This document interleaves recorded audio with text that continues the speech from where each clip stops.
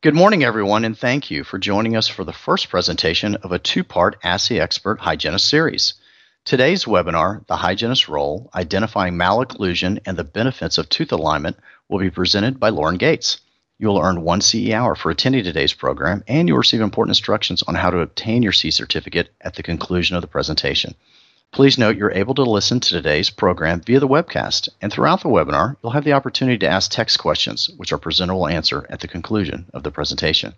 Today's program will be archived in its entirety on the Education tab of the Invisalign Doctor site, where you may also access archived versions of all of our previous Ask the Expert programs anytime for CE hours.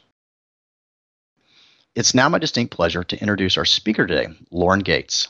Lauren Gates, a dental hygienist of 20-plus years and a recipient of the 2010 RDH Sunstar Award of Distinction, lectures nationally to health professionals on comprehensive care and oral systemic links.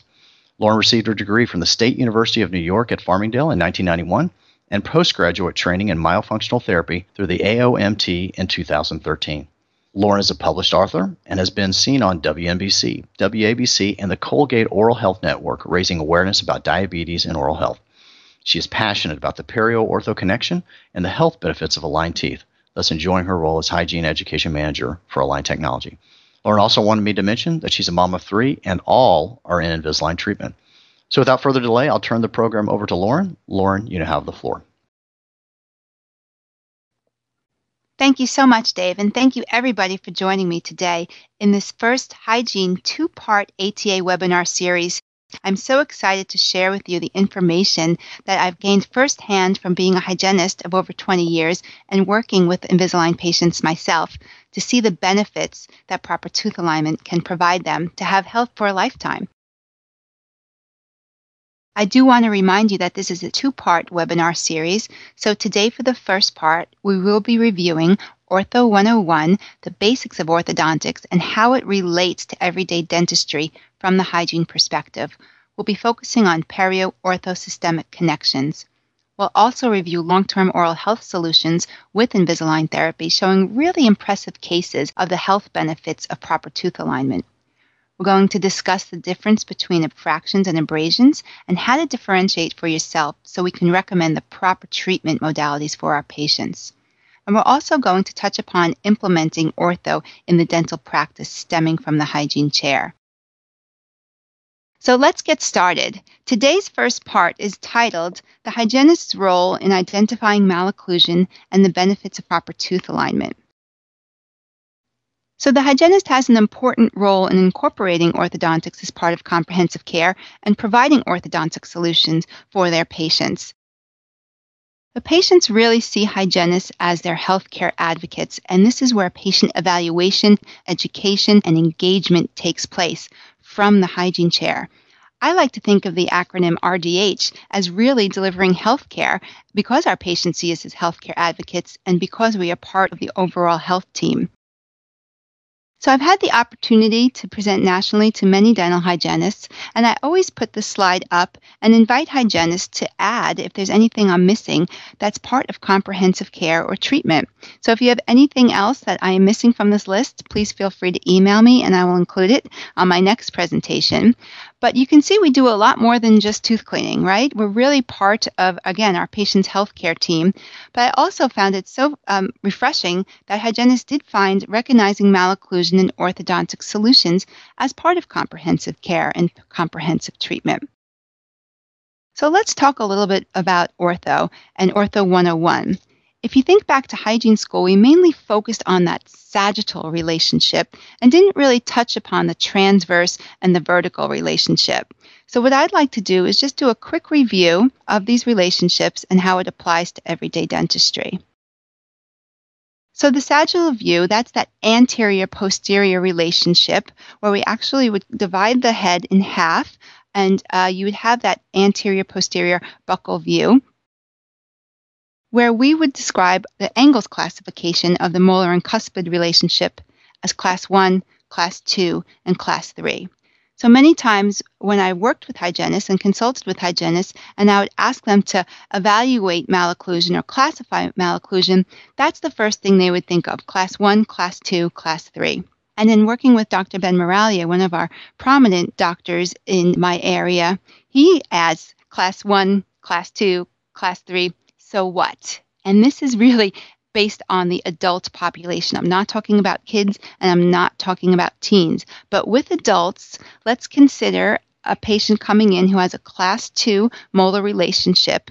In 6 months, she's still going to be a class 2. And if she's in a functioning class 2, we're really going to keep her at a class 2 because it really wouldn't be advantageous at that point if she's functioning well to move her into a class 1.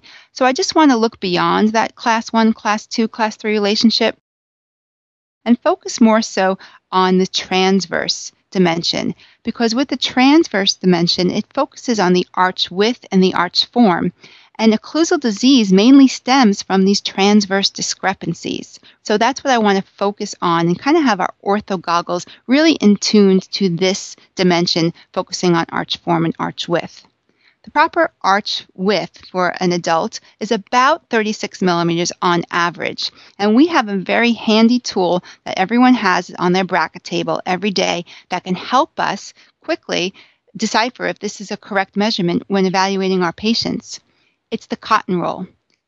So if you take a cotton roll, the cotton roll is about 36 millimeters. It should fit really nicely in between the first molars and the lingual of the first molars.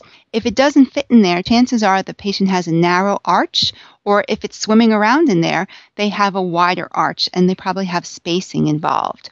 So I just wanted to make sure that we're aware of the arch form and the arch width and how to simply measure that, and it's not time consuming to do so. When I'm presenting to a live audience, I ask the audience, how many of you see patients with crooked teeth every day? And if I were to ask you, you're probably thinking about all the patients you see on a daily basis with so-called crooked teeth. So everyone usually raises their hand. In fact, I make sure and I ask, does anybody not see any patients with crooked teeth? And no one raises their hand except me. I raise my hand up high, and of all my years in dentistry, it's about 25 now, I have never seen a crooked tooth. The tooth is not crooked. I have never seen an anatomically crooked tooth where it's bent or it's tilted or so. It's not crooked per se. It's just in the wrong spot. I have seen crooked roots, many of them, but I have never seen an anatomically crooked tooth. So what's going on? What is causing the crooked teeth? It's not that the teeth are crooked. It's they don't have enough room based on an insufficient arch space, arch width, arch form. So if you look at the proper shape here, that U shape, you're really not going to get crowding because the teeth have the place. But when you have a V shape like this, that's where you're going to find you're going to get your crooked or crowded teeth. In a square arch form, many times you'll see this as a class 2 diff 2, where you'll have those laterals being classified as crooked, but they're actually, again, just in the wrong place. And omega, which is probably more common than you think due to adults with premolar extractions perhaps, or increased use of pacifiers and baby bottle feeding, just will have that constricted arch form where it kind of goes in and out like an omega sign. So I just want to be mindful of that because many times we'll see the crowded teeth, which we refer to as crooked teeth. So that's one thing I want to walk away with, is that there is no such thing as crooked teeth. It's all about the arch form and the arch width. And in normal arch width, again, you're not going to have those crowded areas. If you have too wide of an arch, you're going to have spacing, which can lead to periodontal problems and by food impaction. And when you have an insufficient arch width, you're going to wind up with the crowding. So there's 3 causes of crowding, or what you perhaps refer to as crooked teeth. It's improper arch form, improper arch width, and buccal lingual inclination. So let's describe what buccal lingual inclination is by actually just looking at a case that shows buccal inclination and the benefits of putting teeth in the proper place and demonstrating the benefits of proper arch form. So this patient that we're going to review, his name is Tom. It's Dr. Noor's patient from New York. I actually worked with Dr. Noor and met this patient. He was in Invisalign for 18 months. So let's take a look at Tom. Tom was actually turned down by 3 different orthodontists in New York City, and he was told that he would need to have palatal expansion. So when I'm talking about the buccal lingual inclination, I'm talking about how the teeth are tipped in towards the palate. So when you're actually biting, you can see in the before picture, his teeth are colliding compared to sliding, as you see in the after picture. Now, this case was miraculous to me, and hats off to Dr. Noor for helping this patient. But it is amazing what plastic can do in only 18 months. So when you look at Tom from the anterior view, you will notice that you can really tell what his arch form is just by looking at the anterior view. We don't have to have him upside down and bent over to evaluate the arch form. Many times you can evaluate by looking at this view, and you can obviously see that it's a V-shaped arch form. So I like to tell Tom in his before picture that when his teeth fit together, they should be sliding, not colliding, similar to how a shoebox should fit, where the lid slides over the bottom. If your teeth are tilted in, you're not going to have that proper contact. You're going to have collisions, and those collisions cause much destruction to the soft tissue and the hard tissue. So the hard tissue would be enamel and bone, and then the soft tissue would be loss of attachment, recession, clefting, isolated pocketing, and bone loss eventually, as we mentioned. So let's just take a look here at the vertical forces versus the horizontal forces. So when we have those nice axial forces or vertical forces, you're hitting straight down on the tooth and you're sliding versus colliding. But when you have those horizontal forces or non-axial forces, that's where you get those collisions, and that's where I always tell my patients something's got to give. What gives? Two things: hard tissue, soft tissue. So we'll review that also later in this program. So when you look at Tom's arch form, this again to me is miraculous. He goes from a complete V shape to a U shape. And this is really remarkable. I love seeing this case. It always makes me smile. But look at the inclination of Tom's teeth prior. It's not that we expanded it through the buccal bone. It's just that we tilted them or upright them to sit in the center of the alveolus. Currently, in the before picture, it's not centered in the alveolus. So by just kind of pushing the teeth buccally, we're tipping them into the alveolus, creating a nice round arch form. This really is a great case, and I'll demonstrate by showing you a quick video of his ClinCheck of how this happened. So you can see here the teeth are actually tipping outward, so it's centered in the alveolus, and that provides a lot of expansion. And by taking the teeth and doing that, you can see we're really changing the arch form, providing that nice round arch form. Think about his tongue posture as well, how much we've helped him, and perhaps he'll avoid a CPAP down the road. So there's a lot we can do by just constructing healthy arch forms. And here is a series of his before pictures where we can see the V shape clearly. We can see the overjet. We can see the crooked teeth that we thought we had. He doesn't have crooked teeth again. They were just in the wrong place. Let's take a look at his after pictures as well. So to me, again, this is miraculous, I call it, that plastic could do this. When you see the before compared to the afters, he is healthy and he is happy, and it was so rewarding as a hygienist to help him in part of this process. I also like to point out the stilo factor, I call it, or the swagger factor, that most patients do have a little swagger once they're done with their treatment and end up changing their style a bit because we don't tell them to now grow a beard or get an earring or do these things. You'll see that throughout our cases, that they look a little bit of a swagger in their style when they're done with their cases. So this was really a game changer for him, changed his life and his oral health. Imagine the amount of dentistry Tom would have had to go through if he didn't take his teeth out of trauma. And all we did was take his own teeth and put them in the right place. It's really very minimally invasive and almost what I refer to as organic dentistry. So I do also want to touch upon the vertical dimension, because there are the deep bites and the open bites, which do affect our patient's health on a daily basis, like everyday dentistry. So when we see someone with a deep bite, we're going to notice more wear, and an open bite, they're going to have trouble biting into apples and whatnot, and perhaps lack of canine guidance. But an edge-to-edge bite, as we know, will also create chipping and wearing and a lot of destruction on the teeth as well as the periodontium. So let's review a case that focuses a little bit on both of these measurements, the transverse and the vertical measurement. This is Hillary, and this is Dr. Ben Moralia's case. And when I noticed Hillary, let's say from the waiting room, let's say Hillary was your patient and she's sitting in the waiting room, take a look at her because there's a lot of clues you can find just by looking at her face. So when I see Hillary and she's smiling like that, I notice right away, number one, I can't see her lower teeth, so she probably has a deep bite. Number two, I really only see from canine to canine, which sometimes is referred to as a social 6.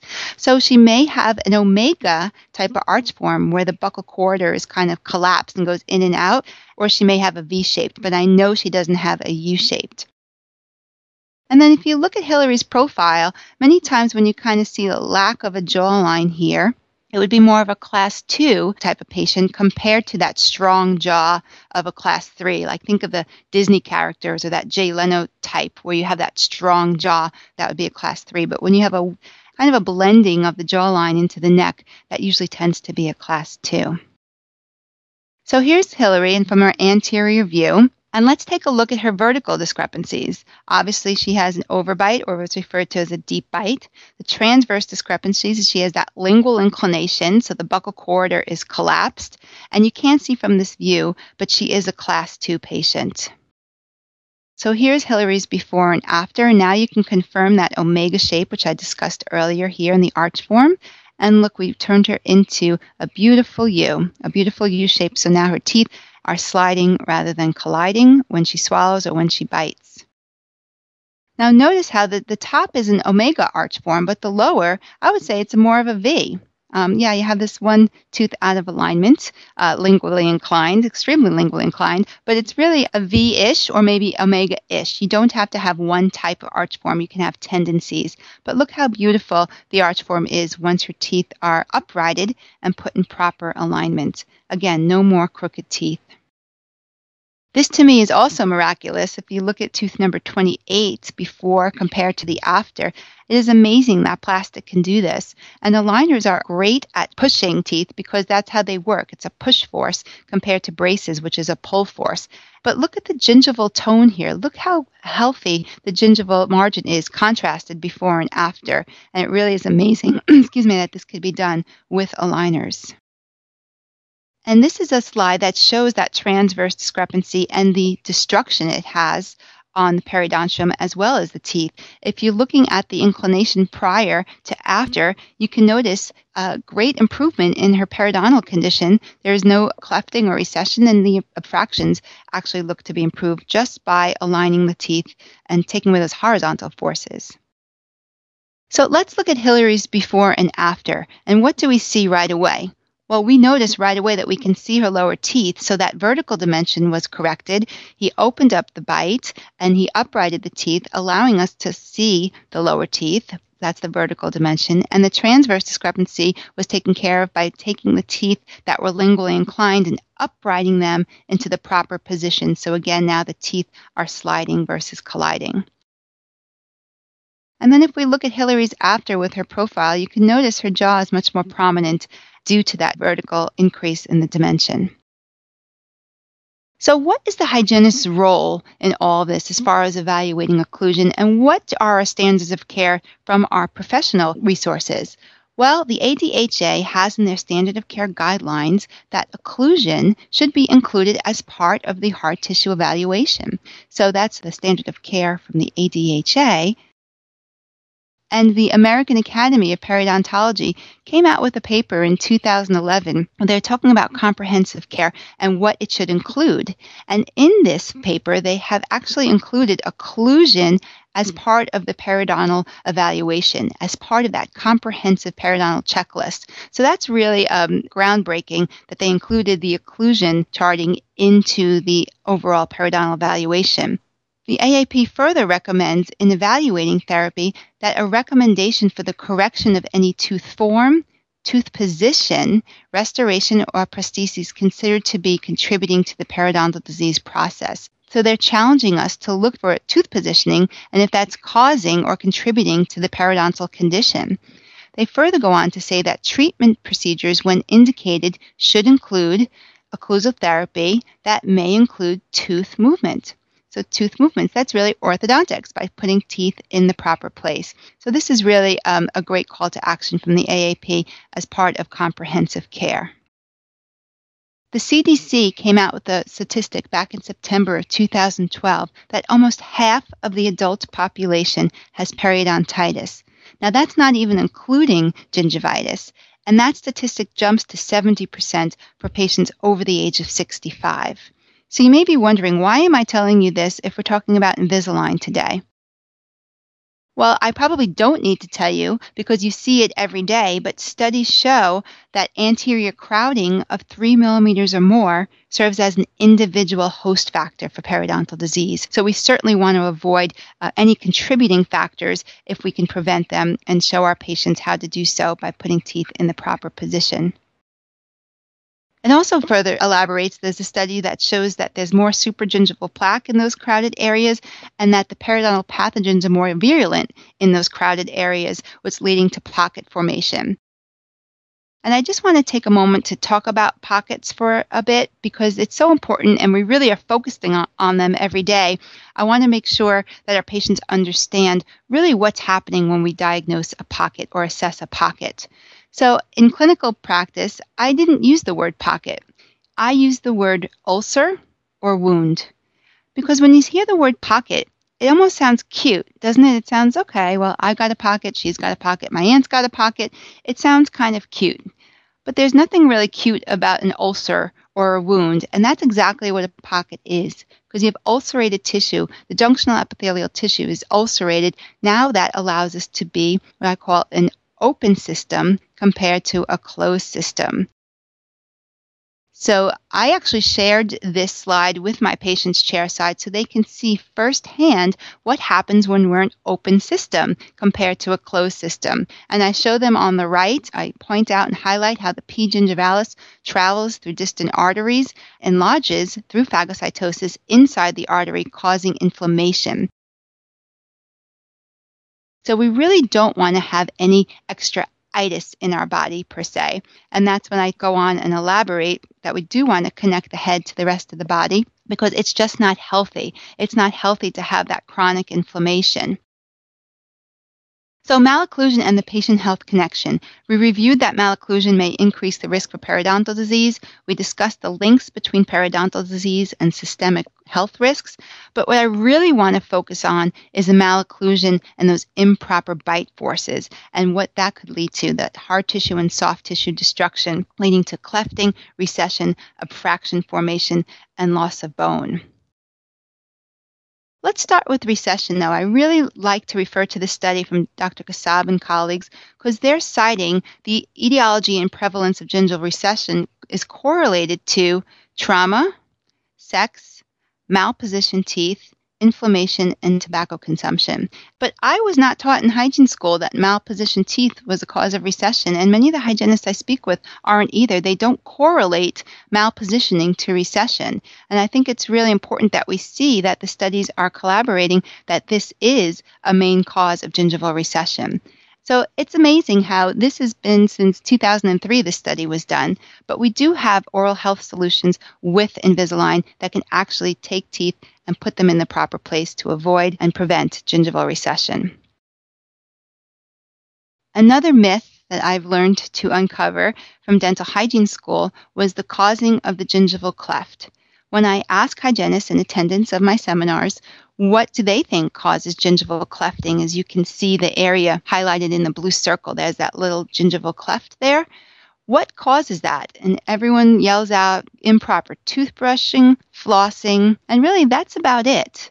But no one really talks about faulty tooth positioning. And in Mosby's definition, it clearly says that a cleft of the marginal gingiva can be caused by faulty tooth positioning. Now that makes sense to me because I've seen teeth in trauma and I've seen the clefting firsthand. You'll see it many times in that omega arch. So I want to share with you an article that was written in November of 2012 in Access Magazine by Nicole Dickey called Non-Carious Class 5 Lesions. And Nicole did such a great job of explaining those improper forces and how it really takes a toll on the CEJ, leading to abfractions and recession. And in that article, I love this pictorial, which I always demonstrated to my patients chairside. So again, I hope that you can use these slides with your patients, just talking about those improper forces and how it affects the teeth and the gums to be patient friendly. So I showed the patients and I warned them that this wasn't blood because they don't know about articulating paper, but I just let them know that this is where the improper forces are lying, that all four cusps should be taking the brunt of the force. So rather than having a vertical force, it's having a horizontal force, which then leads to the CEJ weakening and enamel rods flying off, so to speak, creating what we call an abfraction. Now, some people don't believe in abfractions, and I really love to show this picture below demonstrating a subgingival abfraction. So if you see the premolar to the right, you can see there's a subgingival abfraction caused by the posterior tongue thrust coupled with the improper occlusion. Look what time and force can do. Obviously, this cannot be toothbrush abrasion because it's subgingival. Again, our patients aren't that talented. But this is a great teaching slide too, because you can see here with the collisions on the canines and the laterals, it's causing subsequent recession abfractions as well. So again, I like to use this as a teaching tool chairside, and I hope you do too. So abfractions are non-carious class 5 lesions. That's what they are, and here's the definition of them. And what I really want to challenge today is that we don't want to really diagnose abfractions per se or assess abfractions, but we really want to try to prevent them from happening because there are some telltale signs that abfractions are forming, and why wait to treat when if the problem is improper tooth forces, and we can remove those improper forces just by putting teeth in the proper position, we're solving the problem rather than treating the symptoms. So there's some certain clues you can look for, like in this case, when you notice the craze line and that abfraction, why wait to treat? Let's take this tooth out of trauma, put it in the right place so it doesn't turn into a subsequent abfraction similar to the one on the right, because at that point it's really difficult to treat. So let's prevent abfractions from happening in the first place.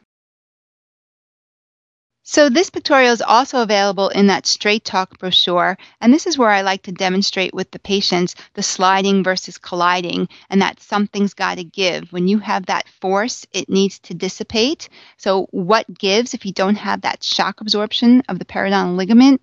Two things, the hard tissue, the soft tissue. And this is a great way to explain this to them in a patient-friendly way where they can kind of see the destruction happening firsthand. So I'm not saying that toothbrush abrasion doesn't exist, but I'm saying it's highly overdiagnosed in my opinion. So how do we differentiate between abfractions and abrasions? Well, I've come up with what I call the 4 C's to help you differentiate. Number 1 is clefting present. Number 2 are the canines involved, meaning the gingival margin of the canine is intact. Number 3, collisions. Are the teeth sliding or colliding? That would implicate buccolingual inclination.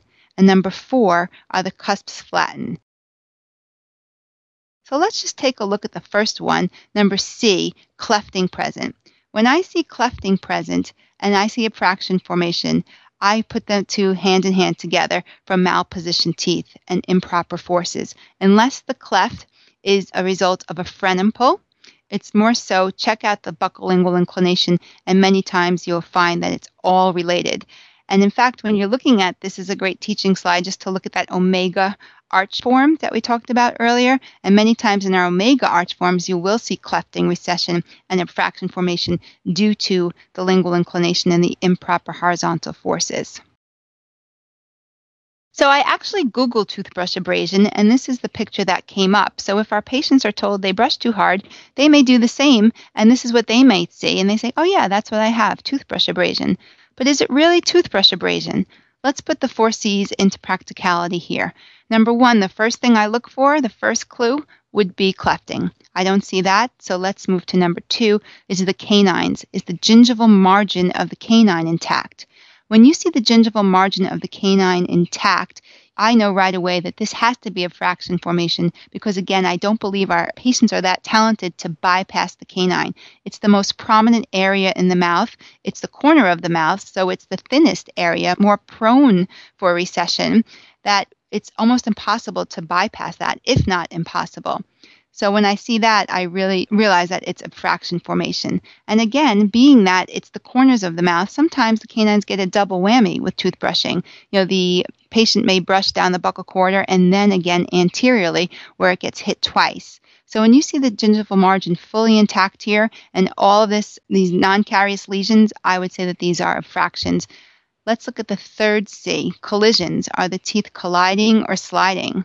Well, it's like a head-on collision here, right? Because of the inclination and those improper horizontal forces, which then leads to flattening of the cusps. So you can see they're like tabletops here.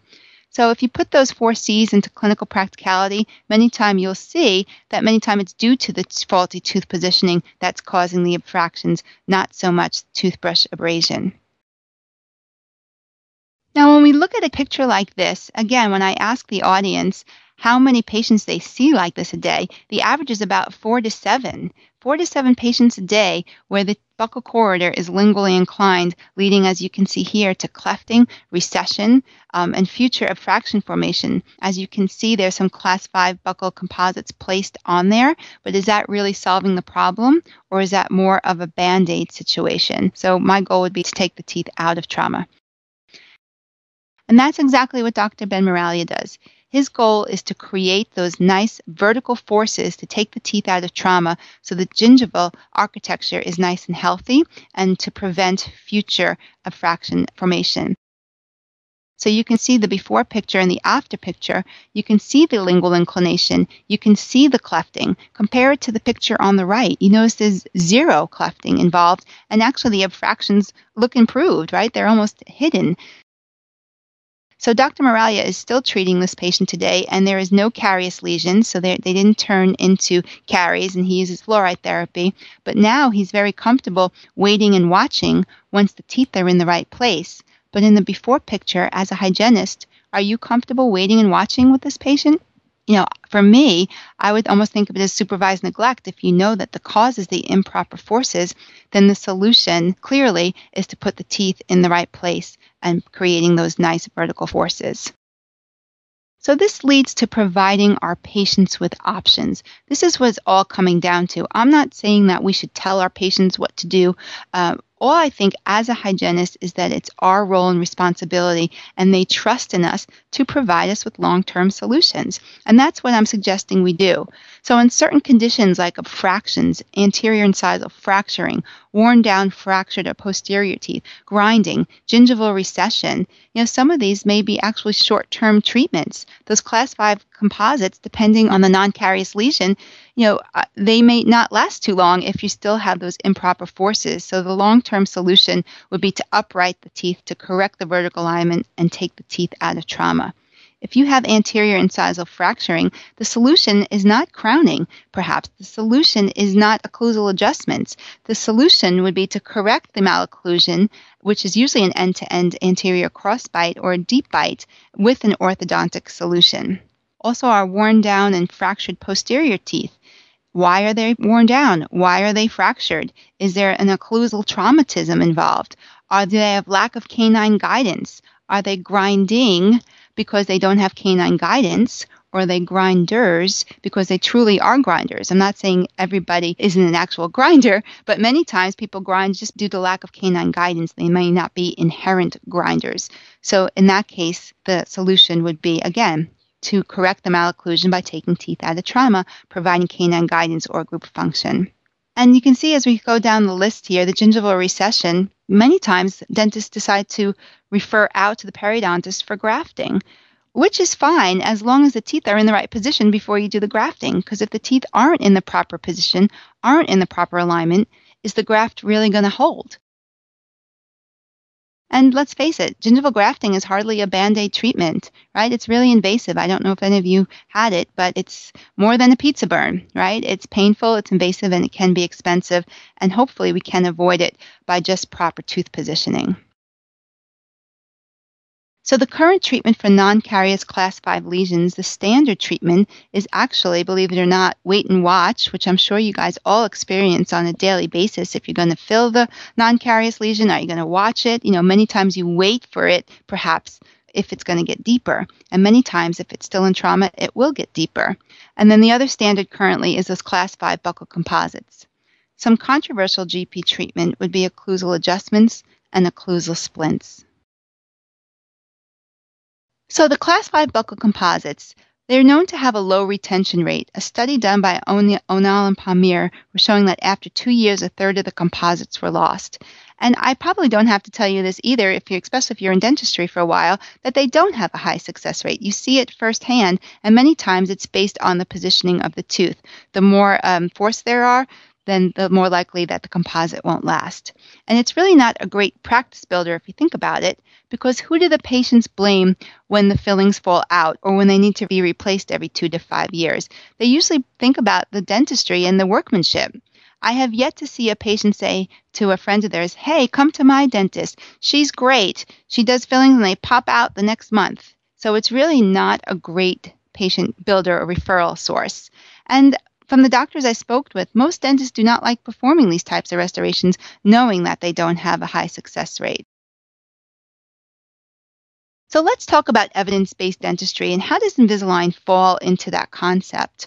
Well, what I actually was really happy to read not too long ago, it was February 2015, and actually read the definition of evidence-based dentistry. And I have to admit, I didn't realize it was a 3-realm approach. So I just want to share that with you today, that here's the definition of evidence-based dentistry. It is a 3-realm approach. The first realm is science. It has to be scientifically sound. Number 2, the clinician's judgment. Now notice how they don't say the dentist's judgment. That really kind of warmed my heart because they're including hygienists in this as well, that our opinion matters.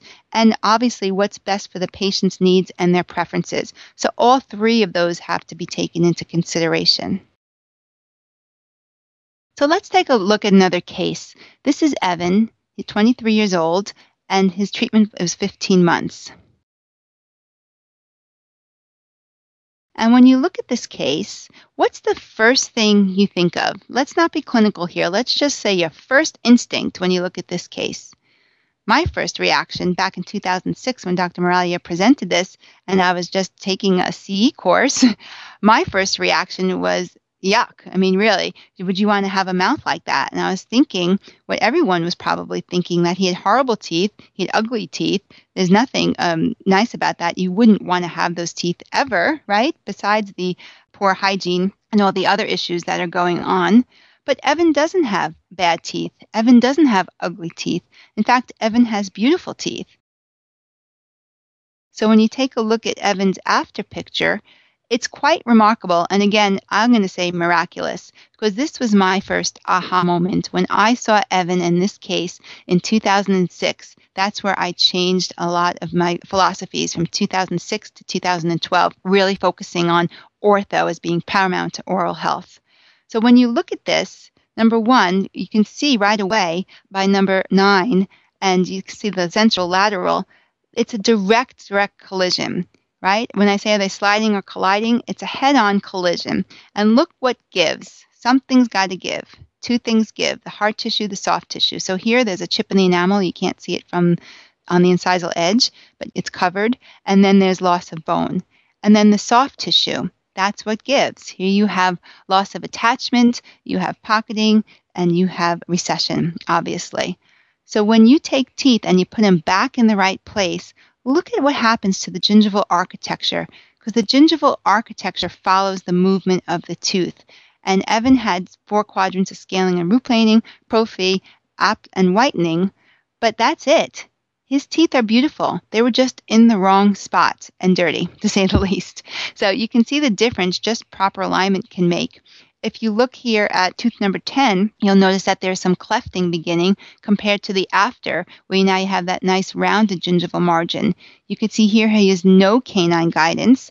So that lack of canine guidance, he was actually diagnosed as a grinder, and he was recommended to have a night guard.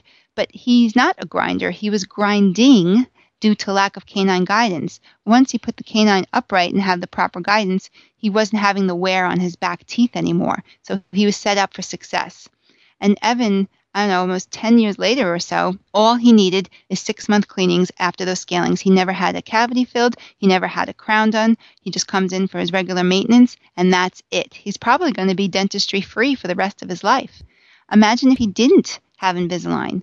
Imagine Evan now in his 30s, in his 40s, in his 50s, 60s, 70s. He would have thousands of dental bills, and he wouldn't have his own teeth. And there's nothing like your real teeth, as we all know. So when Evan was first told that he should get Invisalign, he was kind of caught off guard. Well, what do you mean Invisalign? He goes, I can't get Invisalign. I have to fix my teeth. So we really need to just reconnect how important proper tooth alignment is and how in the long run, it's really an investment in your health.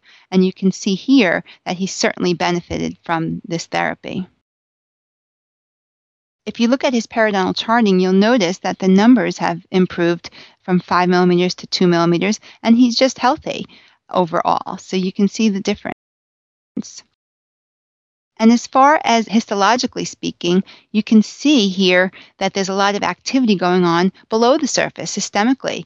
Even with established gingivitis, you have those interleukins, you have tumor necrosis factor, you have C-reactive protein going on. It's just not healthy. Remember, we don't want any itis. We don't want any gingivitis, again, compared to this lack of activity with gingival health. So when you look at his before and pictures, again, you can see how he's much healthier all around systemically by having his teeth in the right spot. So when you look at Evan, here he is. I don't have to tell you the before and what's after. You can see pretty clearly for yourself. Again, that swagger factor takes effect. You can see he got new frames. He actually lost 25 pounds. He got a new haircut. His complexion cleared up. He's feeling great. He's looking great. And he's on a road to health and happiness. And a lot has to do with his smile. It's amazing the difference a smile can make. I also want to point out here, if you just look at the picture before compared to after, what do you notice if Evan's sitting in the waiting room? Again, when you can't see the lower teeth like that, many times right away, you would know that there's a vertical discrepancy, that he would have a deep bite. But also look at his face really closely. If we break up the face into thirds, it should be the upper third, the middle third, and the lower third. They all should be equal parts. But in the before picture, to the lack of that vertical dimension, he kind of has a squished in middle third. And you can see how it really transformed his whole face. And he's kind of glowing in his after picture. And that's really great to be part of, especially as the hygienist relationship where he's so happy to see you every 6 months. It's really a great feeling. And I hope you guys can share in that. So I like to share these studies with you that emphasize that recognizing malocclusion and malpositioned teeth is paramount to patient health. Dr. Geiger from Columbia tells us that malocclusion and abnormal tooth positions are now recognized as potential contributors to the disease process when they cause occlusal traumatism, and that Dr. Goldman and colleagues from UPenn talk about excessive functional stress and initiating inflammatory changes in the periodontium and thus enhance destructive bacterial processes. I also want to point out that it's not new that malpositioning teeth is paramount to patient health. What is new, perhaps, is the solution of taking the teeth out of trauma and putting them in proper alignment with clear aligner therapy as an option. So how do we implement these concepts and ortho into everyday dentistry? Well, our doctors, like Dr. Moralia, have more of a clinical philosophy than a protocol, and that philosophy is perio first, ortho second, restorative third. Now, when I say perio first, what I'm meaning is no active inflammation, no itis, no gingivitis, no periodontitis, no bleeding upon probing. Ortho second being a pillar of foundation for periodontal health, and restorative third. Now, the current model in most dental offices and in most universities is perio first, restorative second, and ortho third. And many times ortho is left as an afterthought. What I'm challenging us today is just think a little bit differently and put ortho second as that foundation of health, as that pillar. And I challenge my patients to imagine if they're building a dream home and the architect is making up these plans, and their dream home, I like to say East Hampton because I'm from Long Island, and they come back with these plans and all the beams are tilted in. Would you want to build your house on beams that are tilted in, where we can kind of say lingually inclined if you want to make the analogy? So no, you want your house built on foundation where the forces are going to be vertical. It's no different. Many dentists who have this perio-ortho restorative philosophy will temporize the teeth or provisionalize the teeth that need work and then do a final impression after the ortho work is completed. So Dr. Moralia does just that. And let me show you a case demonstrating. This is Victoria, and her Invisalign treatment plan is 10 months. Victoria's chief concern when she came to Dr. Moralia is that she wanted to replace her existing crowns on 8 and 9, and that she also hated her crooked teeth. That was her chief concern. So let's take a look at Victoria.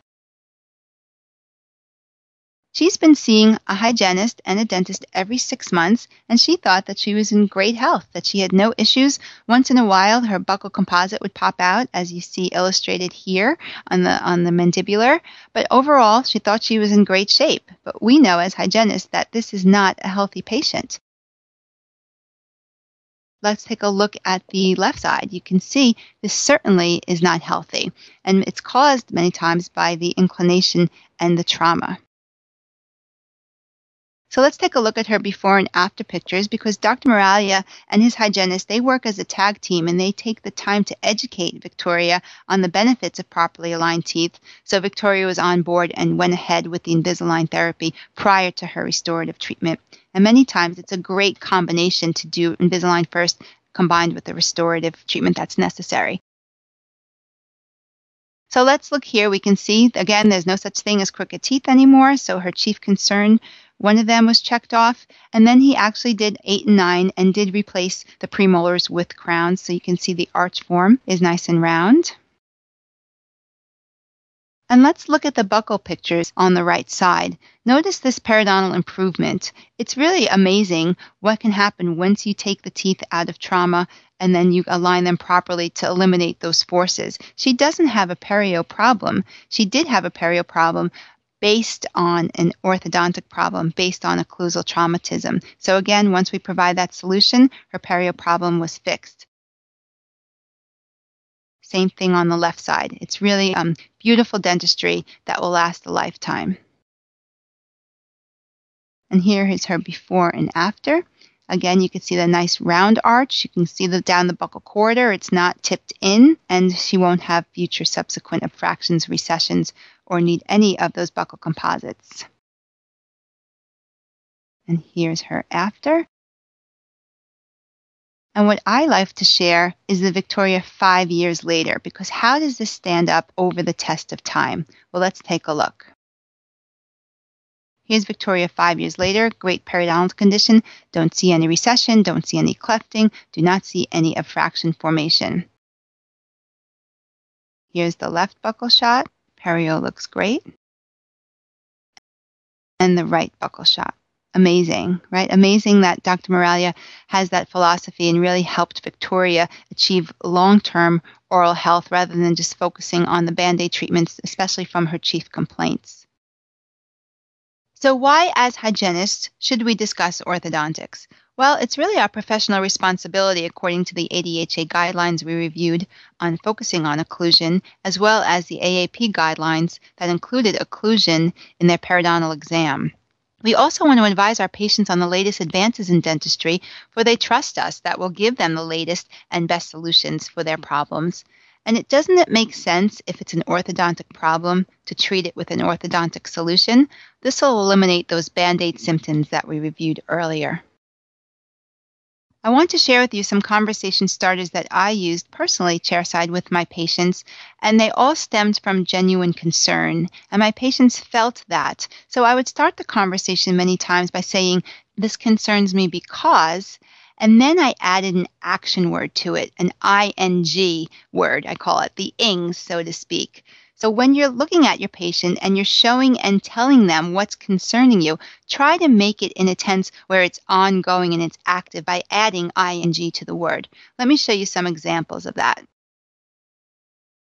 So instead of saying to your patient, I noticed you have recession, let's monitor that, I'll watch it, I used to say and show while I was saying, "This concerns me because your gums are receding." It prompts more of a reaction from your patient. They may ask something like, "What do you mean they're receding? How long has this been happening? Will they continue to recede? What can I do about this?" Compared to that stagnant, "Your gums have recession, let's watch this." Your teeth are chipping. It's active words. The enamel is thinning. Your teeth are shifting.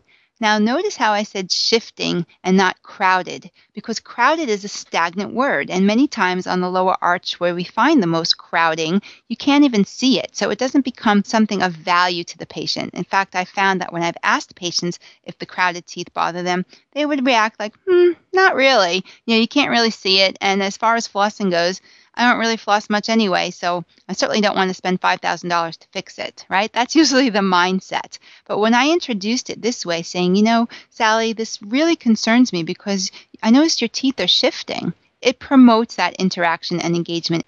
Another example would be your teeth are wearing. And I also like to enforce that it concerns me because how is Dr. So-and-so going to fix this 10, 20, 30 years from now, depending on the patient's age? So we really want to talk about dentistry that's designed to last rather than dentistry that's designed to fail. And your teeth are colliding rather than sliding. I probably said this a million times. That really resonates because they see it when you show them with the mirror or with their photos, how their teeth are colliding rather than sliding. Bring the law of physics into play. It all makes sense to them, especially when they see the subsequent damage that you are concerned about. I'd like to introduce the problem, consequence, solution model, where we need to first identify the problem. The problem is not the crowded teeth. It's not the crooked teeth. The problem is the malpositioned teeth causing the malocclusion. The consequences then are those ing words, the shifting, the chipping, the receding, which can lead to hard and soft tissue damage, tooth loss and costly dentistry, surgery, and implants. I always like to provide the actual solution to our patients and not the product. So the solution is to take your teeth out of trauma. Luckily, we have clear aligner therapy. You may have heard of Invisalign, but let them know what the solution is. The solution is to take your teeth out of trauma, and then they understand and they also don't feel like they're being sold at. So that's the revised problem, consequence, solution model. And if you look at here, the problem is always the malpositioned teeth. So proper tooth alignment can lead to, as we discussed, that solid foundation, proper occlusion, decreased risk of occlusal trauma and abnormal wear, healthier teeth. We didn't even talk about incipient decay, but when you have teeth that are aligned, they're easier to keep clean while you avoid that incipient decay in those crowded areas and have a healthy periodontium. Motivated patients, let's think of the swagger factor that we witnessed with these patients and hopefully that you'll witness with your own patients by providing this as a solution. And easier periodontal maintenance, not only for the patient, but selfishly for ourselves. We'll really have easier periodontal maintenance appointments and beautiful smiles.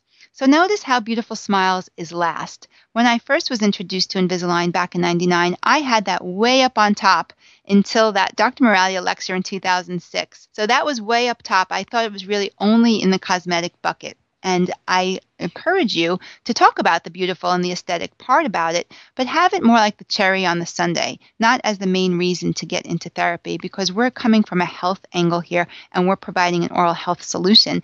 And as a bonus, you'll have a beautiful smile.